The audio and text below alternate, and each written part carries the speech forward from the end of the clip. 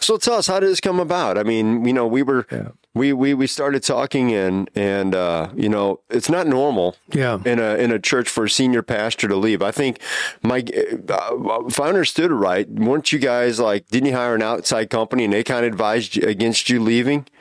Well, let me take you back a little bit. Yeah, please. Please walk us through it. I met with the elders about, I want to say 5 years ago. And, you know, at that time I was approaching, you know, the 70 mark. And I didn't want our congregation to be a one-generational church. In other words, where if the senior pastor sticks around too long and there's not another generation of younger couples coming in, you become a one-generational church, and you become that church where someday there's 40 of you left, and you're almost all ready for glory, you know. And so I wanted to see a church that would march on into the future. So I told them that I think it's time for us to look for my replacement. And, you know, there was hesitancy about that and all that. But I said, I think it is.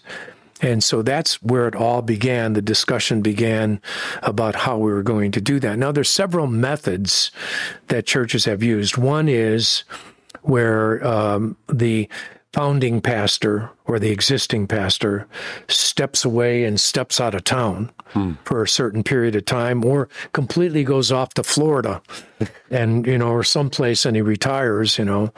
And that method has worked for some people. And then the method that we chose was the second one, and that is where the senior pastor remains on and he continues to use his spiritual gifts, because there's no retirement in ministry and there's no retirement of spiritual gifts. And there's no place in the Bible where it says you get to a certain age. I mean, after all, God employed Moses when he was 80. And I'm still away from that age, but not that far away. But I'm getting, you know, the point is God uses people as long as they want to be used and exercise their gifts. So I knew I wanted to function within the realm of the church. This is my family. This is, you know, with 33 years, I love the people of New Community Church.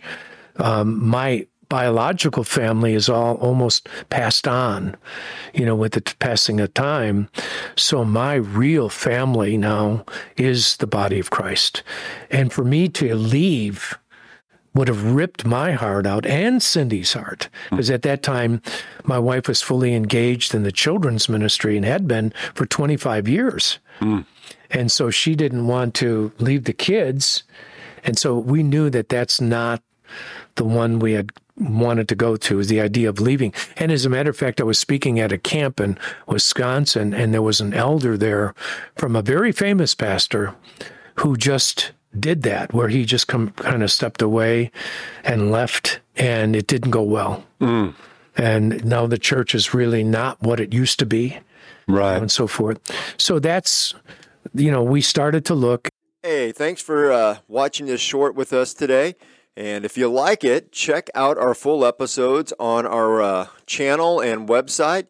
We'll put those in the links below. And as always, Scott, like and subscribe, or subscribe and then like, whatever order you want, really. Whatever order you like. Yeah. Thanks.